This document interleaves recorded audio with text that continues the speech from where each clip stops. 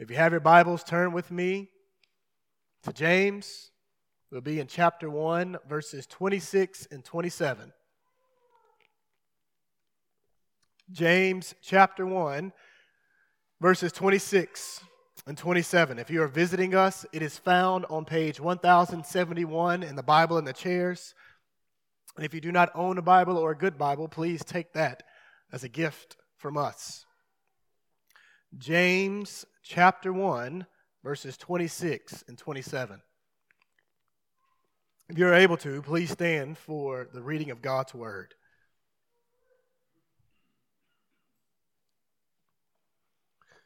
If anyone thinks he is religious without controlling his tongue, his religion is useless and he deceives himself.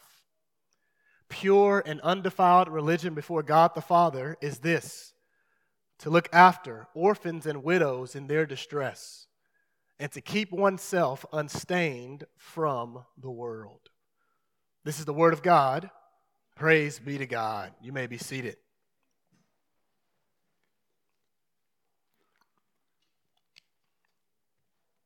In 2002, Los Angeles, California, there was a clothing brand that was created. They focused on denim jeans. The clothing brand was named True Religion. True Religion. And their jeans could stand out before any other jeans because on the back of the jeans that they made was stitched this big slanted horseshoe on both pockets. True Religion. It was very popular. It swept the nation by storm. Some of the people who I befriend, they would call them Trues. And his company's goal was to stand out, to be different. They wanted their brand to pop to where when you see it, you knew that these were True Religion jeans. They wanted to be distinct and different from any other brand. And they did it. Interesting enough, they have the name True Religion, and yet there's no religious affiliation with those jeans. So Christians didn't have to just run to the store to get those, to show that they're followers of Jesus. The thing is, wearing those jeans doesn't necessarily mean one is religious, just like wearing a cross around your neck doesn't make you a Christian. True Religion jeans. I got to give it to them. One of the things they did, they were spot on with, is that they stood out. They stood out with jeans, and one of the things that they're absolutely right in is that True Religion stands out. It is distinct, separate and different from all the rest. The reality is, Christianity is the only true religion. Because the God of the Bible is the only true God. As we've read in our scriptural call to worship, who is like you, O Lord? And the answer is absolutely no one. The Christian God, the God of the Bible, is the one true God, and our message is distinct as it is one of grace. As those who have placed our faith in Jesus Christ, we are to be distinct, standing out. This standing out is to be evident not just in our confession of faith in Jesus, but also in our conduct as we live like Christ. Beloved, if you were to study church history, the church has always been distinct, standing out, different. And the content of our message in the conduct of the saints, and in the charity towards the least of these. James is exhorting us in this passage to be a people who stand out as we follow Jesus Christ. So our big idea for this morning's passage is this: devotion to Christ is shown by your talk and your walk. Devotion to Christ is shown by your talk and your walk. I have 3 points for us. There are 3 words of exhortation. First is control your tongue. Second, care for the needy. Third, continue in holiness. Control your tongue, care for the needy, and continue in holiness. Now, it's been a few weeks since we've been in James. It's important for us to remember James's audience and his aim. His audience is the covenant family. He's writing to churches that comprise of predominantly ethnic Jewish Christians. They were God's covenant people because of their faith in Jesus Christ. And his aim is to combat nominal Christianity. A Christianity that confesses faith in Jesus, but is not accompanied by good works. He's combating that, making known that a sincere faith in Christ is evident by the good fruit that is produced. And in this morning's passage, James gets very practical, focusing on the tongue, our care, and walking in holiness. Now, first point, we exhorted to control our tongues. Look at verse 26. James says, if anyone thinks he is religious without controlling his tongue, his religion is useless and he deceives himself. First he says, if anyone thinks he is religious. Now for some, this may be a hiccup. Like Christians thinking themselves they're religious, like what's going on? Is Christianity a religion or is it focused on a relationship? Many of y'all have seen that video that came out years ago. But the thing is, let's talk about it. Christianity, it is a religion, and it is distinct from all other world religions. Because when you think about all world religions, they have one thing in common: salvation by merit. You do, and then that God will accept you. This is completely antithetical to the Christian faith. For our message is not one of do. Our message is the fact that we are sinners against a holy and righteous God. There's absolutely nothing that you and I can do to climb our way back to Him and to get back right with Him. Our message is that instead, God in His love came down. The Son of God became man, lived on this earth that He created, perfectly obeyed, and died as a substitute on the cross for the sins of all who would trust in Him. And then 3 days later, He rose from the grave, and all who trust in Him are saved by God's grace, accepted, forgiven, not because of what we have done or what we can do, but because of what Christ has done. So how does a Christian relate to God's commands? Well, we obey them. Because the God who has saved us is the same God who has given commands, and we obey Him not to earn salvation, but because it has been granted to us. We obey because we love Him in response to His love for us. So if you're visiting this morning and you are not a Christian, friends, I'm glad that you're here. I want you to know that the Christian message is not do good and then God will do good to you. The message that we would tell you is to trust in Jesus Christ and God will save you.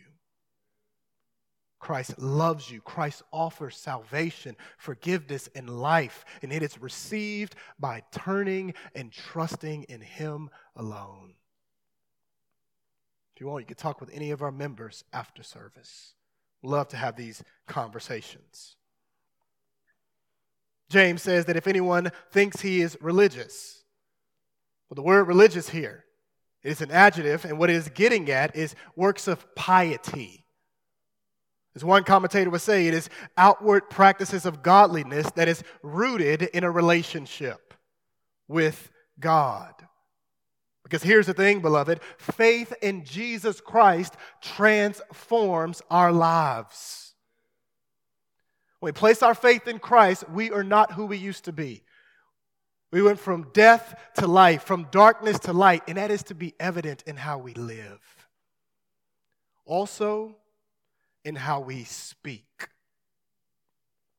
James says, if anyone thinks he's religious without controlling his tongue, his religion is useless, and he deceives himself. So James gets practical. He says, for someone who has confessed faith in Jesus Christ, if they have been rubbed the wrong way, whether it's in a conversation with somebody, or they've been cut off while they are driving, and their response is that their mouths are as foul today as it has always been before they trusted in Jesus Christ, something is off.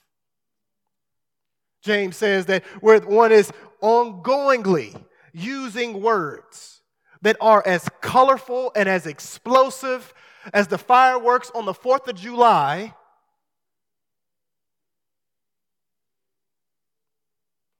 your religious practices are futile.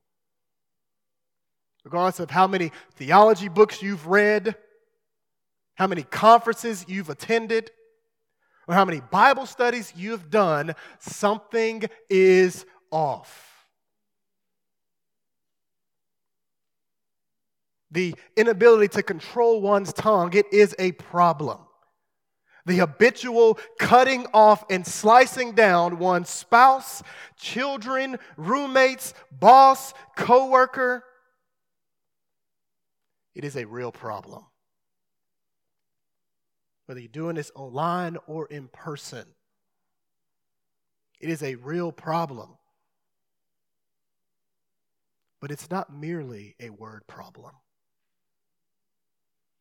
It's a heart problem. Because our hearts are the command center of our words.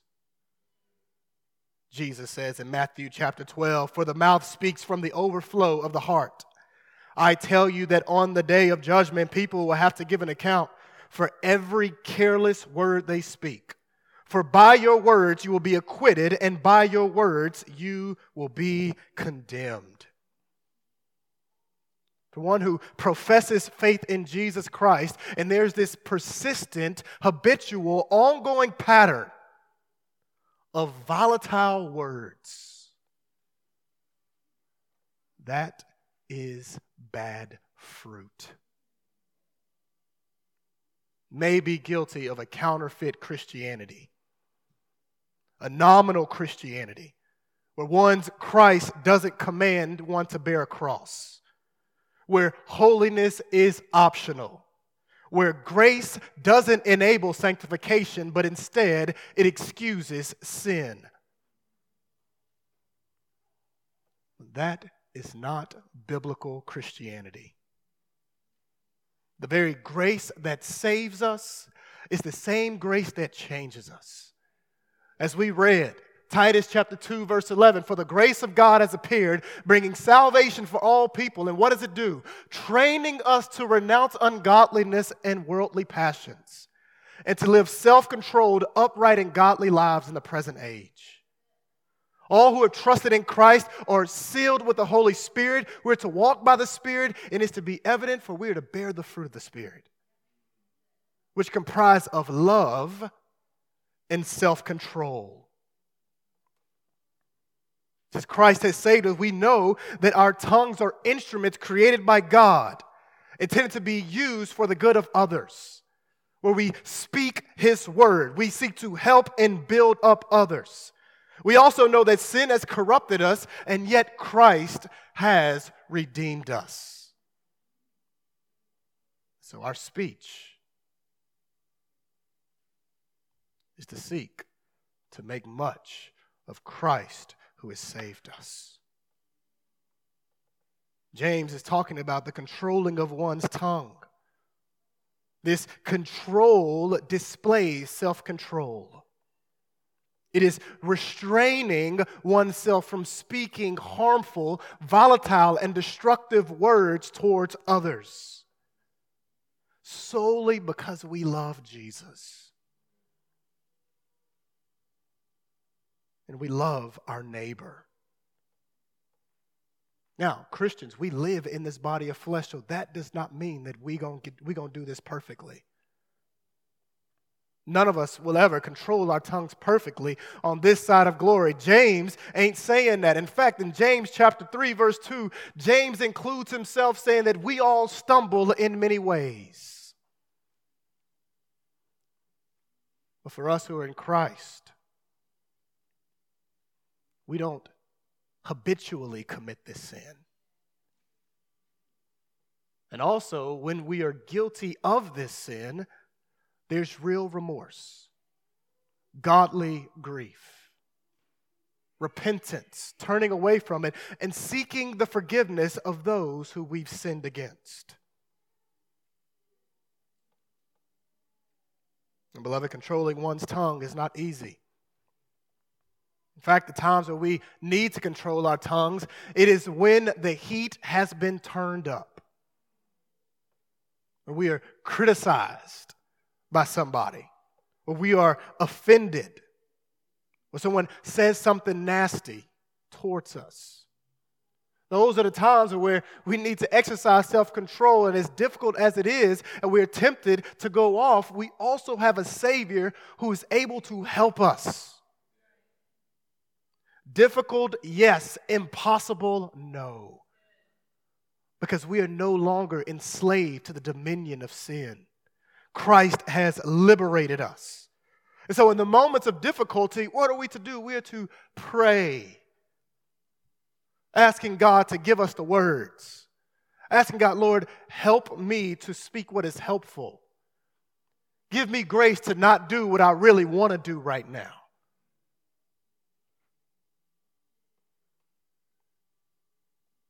Reality is, beloved, God's gracious work of salvation, it is to transform the speech of the saints. Paul says in Ephesians chapter 4, verse 29, no foul language should come from your mouth, but only what is good for building up someone in need, so that it gives grace to those who hear. We should not expect unbelievers to control their tongues, but as the saints of God who've been saved by grace, our speech is to be different. Reining it in. Beloved, here's the reality. As we are more focused upon loving and honoring Christ, as our gaze and drive is to love others, our words will be far more less like a hurricane and far more like a refreshing well. James is exhorting us to control our tongues. Even as we sung in Holy Spirit, living breath of God, praying for the Spirit to give us words that we may honor and magnify Jesus Christ in what we say. So James, he exhorts us to control our tongues. As we do so, we'll be distinct and different. Think about how distinct we'll be from the world if our words, if with our words we focus on magnifying Christ. May that be true of us, beloved. So we're to control our tongues, we're also to care for the needy. Brings us to our second point, care for the needy. Look at verse 27. James says, pure and undefiled religion before God is this, to look after orphans and widows in their distress, and to keep oneself unstained from the world. James begins verse 27 with two words, pure and undefiled. These words, they have the same meaning. One is said positively and the other negatively, and James here is focusing on deeds. As one commentator would say, the focus is ethical purity. Now, when James gives this list, James by no means was being reductionistic about the Christian faith. He's not being simplistic about following Christ. And he doesn't give an exhaustive list either. Notice that the Great Commission is not on here. But what Calvin says is very helpful here. He says, James does not define generally what religion is, but reminds us that religion without these things he mentions is nothing. James says pure and undefiled religion before God the Father is to look after orphans and widows. Pure and undefiled religion is to care for the marginalized. And James did not drift to a social gospel. He's an apostle. The Spirit carried him as he wrote these very words. James knows that faith in Jesus Christ has social ramifications. That as we follow Jesus, who is compassionate towards the least of these, we are to reflect that very same care. If you study the life of Jesus, his compassion led to his action. It was compassion, the very reason why Christ went from heaven and came down to earth. It was compassion, the reason why Jesus faithfully preached. He healed spiritually and physically. Jesus' compassion led him to heal those who were afflicted and feed the hungry. Christ cares for the least of these. And as his covenant people, we are exhorted to do likewise. Being God's covenant people means that we are to reflect the character of our covenant-making and covenant-keeping God. And God is compassionate. It is one of the very first things he revealed about himself in Exodus chapter 34. The Lord, compassionate and gracious. God cares for the needy and the marginalized. Let's go Bible here. Psalm chapter 68, verse 5. God in his holy dwelling is a father of the fatherless and a champion of the widow. Psalm chapter 82, verses 3 and 4. Provide justice for the needy and the fatherless. Uphold the rights of the oppressed and the destitute. Rescue the poor and needy. Save them from the power of the wicked. Isaiah chapter 1, verse 17. Learn to do what is good. Pursue justice. Correct the oppressor. Defend the rights of the fatherless. Plead the widow's cause. Our Father cares. And as his covenant people, we are too. James says pure and undefiled religion is looking after orphans. These are children without fathers and mothers who have lost their parents or have been neglected by their parents.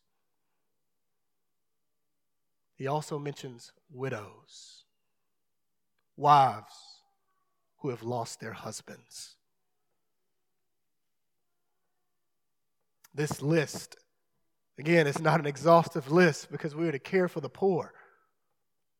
As Pastor John preached last week, as Galatians 2, Paul was exhorted to remember the poor, and he said, the very thing that I was eager to do.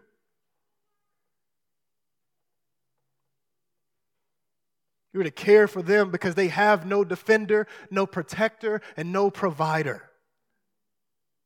They are susceptible towards injustice and oppression. Think about Luke chapter 18. The parable of the persistent widow, she had no husband to protect her. And so she's pleading for the judge to do what is just. And as God's covenant people, the church, we're to care for the orphans and widows, to see them in their plight, both economically, socially, and intend to help them.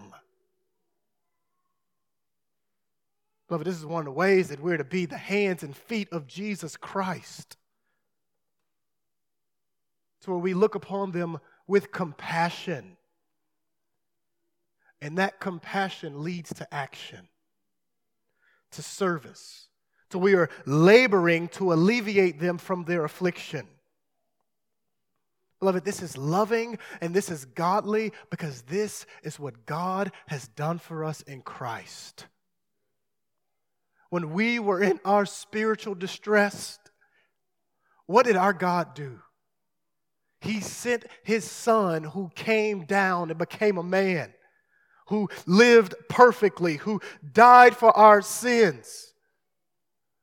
When God gave us Jesus, God gave us everything. And when Jesus gave up himself, he didn't give just a little bit. He didn't give just a little money or a little bit of time. He gave up his own life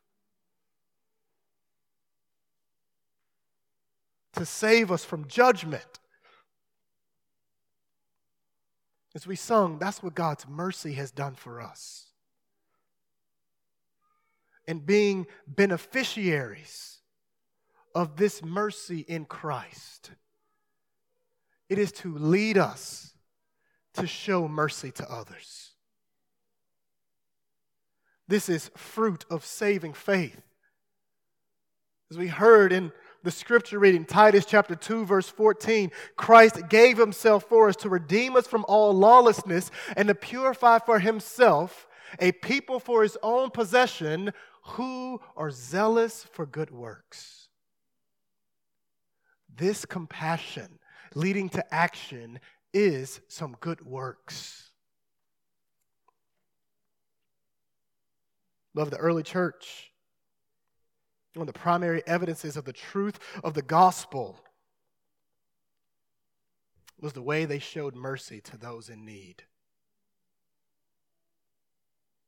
The very ones that the world despised were the same ones the church served and helped and loved. They cared for orphans and the poor. The Prince of Preachers, Charles Haddon Spurgeon, says this: called with a nobler calling, let us exhibit as the result of our regenerate nature a loftier compassion for the suffering sons of men.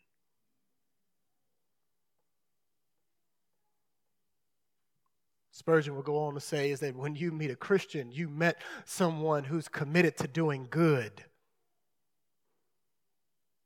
Beloved, it was God's mercy that led churches and Christians to be philanthropic. Christians starting hospitals and soup kitchens and starting orphanages to care for those who are needy. One of my favorite people is like George Mueller, how he started an orphanage and cared for hundreds of orphans.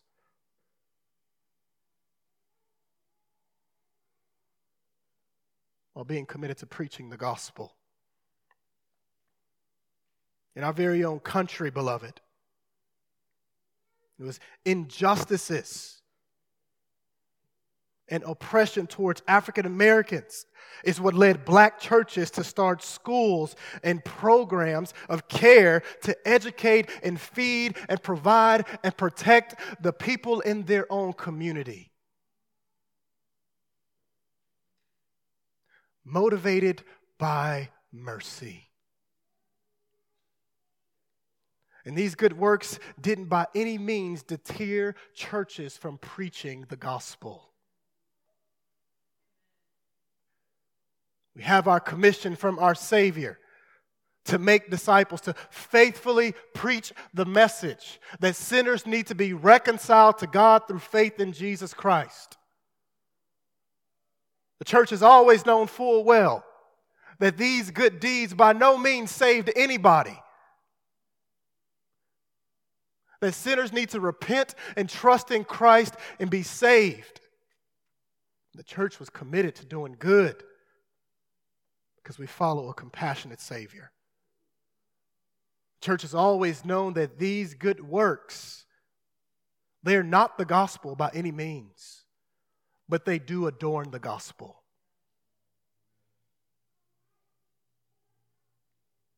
Throughout church history, churches were committed to both. Preaching Christ, crucified, risen, and reigning, holding out the gospel, while being committed to doing good works, showing mercy and kindness.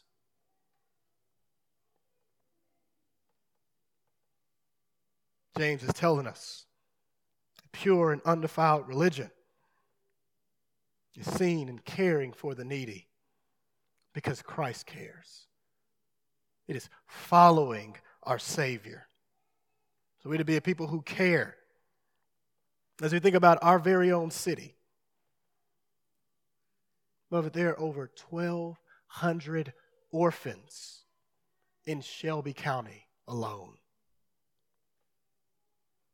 What would it look like for us to care for the orphans in our city? You know, one of my favorite shows is The Fresh Prince of Bel-Air. Love that show. You know how Uncle Phil and Aunt Vivian, they took in their teenage nephew, Will Smith, who's from Philly, from the hood, who got in a little bit of trouble and had to move away. They took him in and they raised him as one of their own children, caring deeply for him. You know, one of my favorite episodes is when Will's father, Lou, came. Wanted to be in Will's life. Will was just so excited. And at the very end of the episode, Lou did again what he's always done. Leave Will. It's a very powerful scene. But you know who was there? Who heard Will cry? Uncle Phil. You know who hugged Will? Uncle Phil. When Will said, "Why doesn't he love me?" he felt the love from his Uncle Phil. Beloved, what would it look like for some of us to try to be Uncle Phil's and Aunt Vivian's towards orphans in our city? To prayerfully consider adopting, bringing them into our home, raising them in the fear and instruction of the Lord, modeling, or more so reflecting, the type of love that the Father has for His children in Christ. And not just that, beloved, we can also get involved in foster care, to where we're temporarily taking people in, caring for them, loving them. Will it be difficult? Absolutely. By no means belittling the hardship that comes with it. But it's also godly. We have a way to where we can demonstrate love for the needy in these tangible ways. Very recently, Isaiah 117 House has come into the city of Memphis. This is a Christian nonprofit, and they are dedicated towards serving orphans. They provide a home for orphans who are waiting to be placed.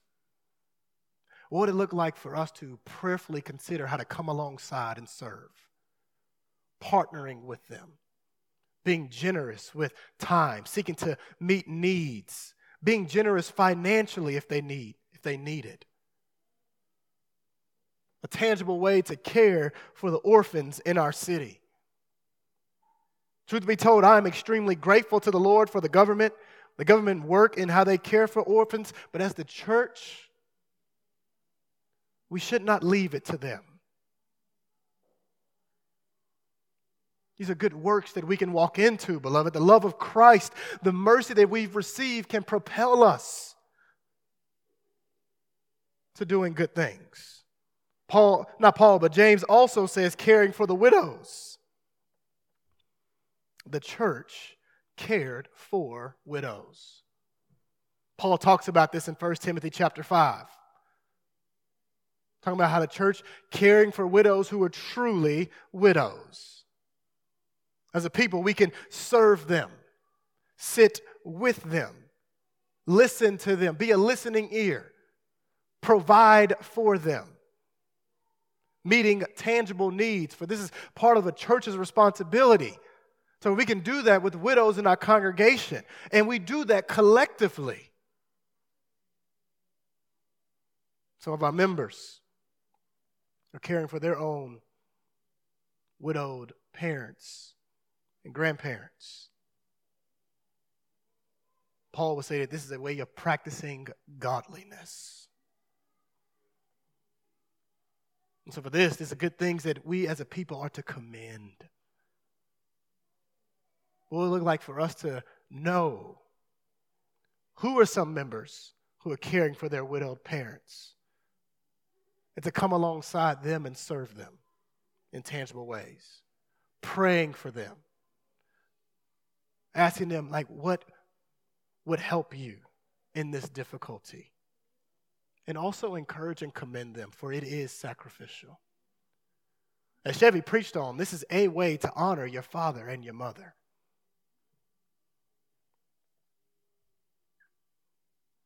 Now, if we're going to do this, if we're going to do well in caring for the needy, we are to not get over the gospel of Jesus Christ. Because through the gospel, we're reminded that God has been so merciful towards us in Christ. And as we've received that mercy, we're to seek and show it in tangible ways towards others in need. But not only that, beloved, if we're going to do well in doing good works, we are to be a people who are committed to sound doctrine. Yeah, committed to sound doctrine. And I say that because sound doctrine is the fertile soil by which these good works are produced. The more we study the doctrines of God, the more we get in and learn about God, the more we are to look more and more like Him. The more we study the doctrines of Christ, Christology, get after it. There's an application focus towards it, though. The more we learn about Jesus, the more we are intended to look more like Him. So we are more loving, more compassionate, more just, caring for the least of these. And the thing is, if that is not happening towards us, the problem ain't the doctrine.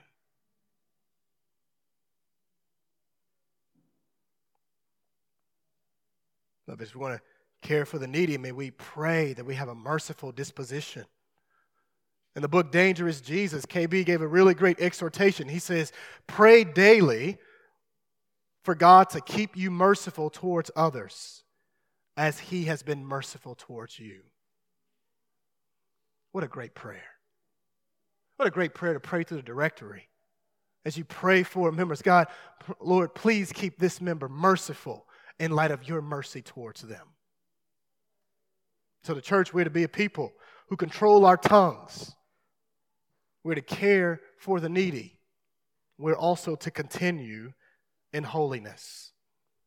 James, in verse 27, says, pure and undefiled religion before God the Father is this, to look after orphans and widows in their distress, and to keep oneself unstained from the world. That's important to know that the world here in this verse is referring to a demonic world system under Satan's rule. This is the effect of the fall. Satan is known as the ruler of this age and this world system. It opposes God and his ways. In James chapter 4, verse 4, James says, friendship with the world is hostility towards God, because the world is hostile towards him. James tells us to keep oneself. We're to keep ourselves because we didn't make ourselves unstained from the world. God is the one who called us out of the world. God called us out of the world and into his eternal kingdom.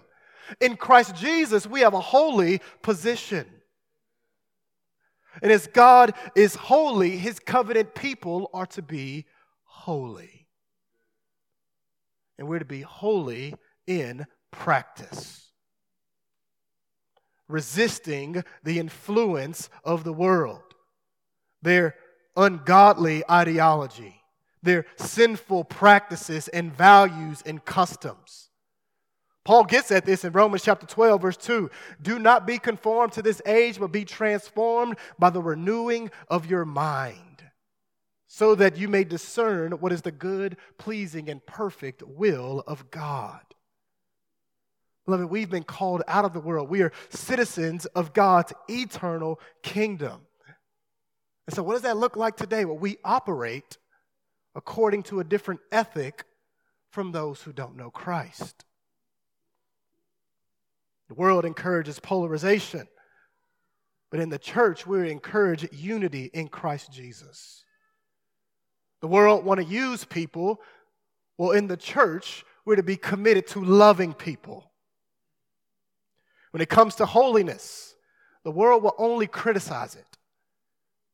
But in the church, we are to cherish it. When it comes to boasting, the world will only make much of themselves. But in the church, we're to make much of Christ Jesus and him alone, for he has saved us by his grace. We have been called out of the world, and so our aim should not be to try to fit in. Our aim should be that we want to look more and more like our Savior, Christ. In him, we are God's adopted children. In 1 John 3, John makes known, he says, behold the great love that God has showed us, that he has called us children, and so we are. He says that we are God's children now. And what we will be has not yet appeared. But we know that when Christ appears, we will be like him, for we will see him as he is. And he gives an exhortation. He says, everyone who thus hopes in him, which should be all of us who are in Christ, what are we to do? Purify ourselves as Jesus Christ is pure. We have a holy calling, we have a holy position, and so we're to pursue holiness in practice and our conduct. What's important for us to know is that who we spend time with, that will be the very people we reflect. So if we're spending time with Christ and his people, it is to be evident in our conduct. If we're spending time with the world, it should be to no surprise that we're looking more and more worldly. Beloved, the reality is we are more worldly than we think. That's why we need God's covenant community.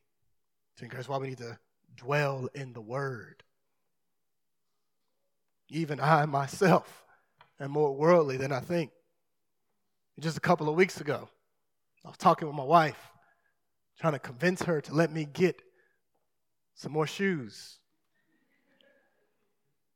And my wife lovingly, very lovingly, pointed out to me, like, man, you may be struggling with greed. It's like, ouch. She was right. Convicted. I had to pray. Ask the Lord to forgive me. And it's like, man, I needed that. Beloved, we all need that. we need the body to speak in, to encourage us, to turn away from vestiges of worldliness and to look to Christ and seek to be more and more like him. We need this type of help, beloved.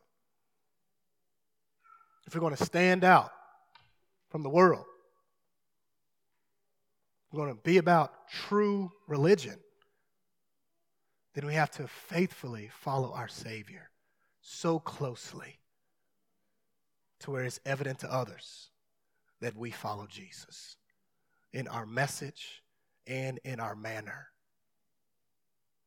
and in the care that we have for the least of these. Let's pray. Our Father in heaven, God, we do praise you for your mercy, for it is amazing. You would choose to be merciful towards sinners like us who are completely undeserving. Father, we pray that you will conform us more to the image of Christ Jesus, that we would care well for the needy, that we would control our tongues, that we would prize and cherish Jesus Christ, and we would not be complacent in following him, but we would have this holy zeal to look more and more like Christ, our Savior and hope. Lord, do this work in us for the glory of your name. In Christ's name, amen.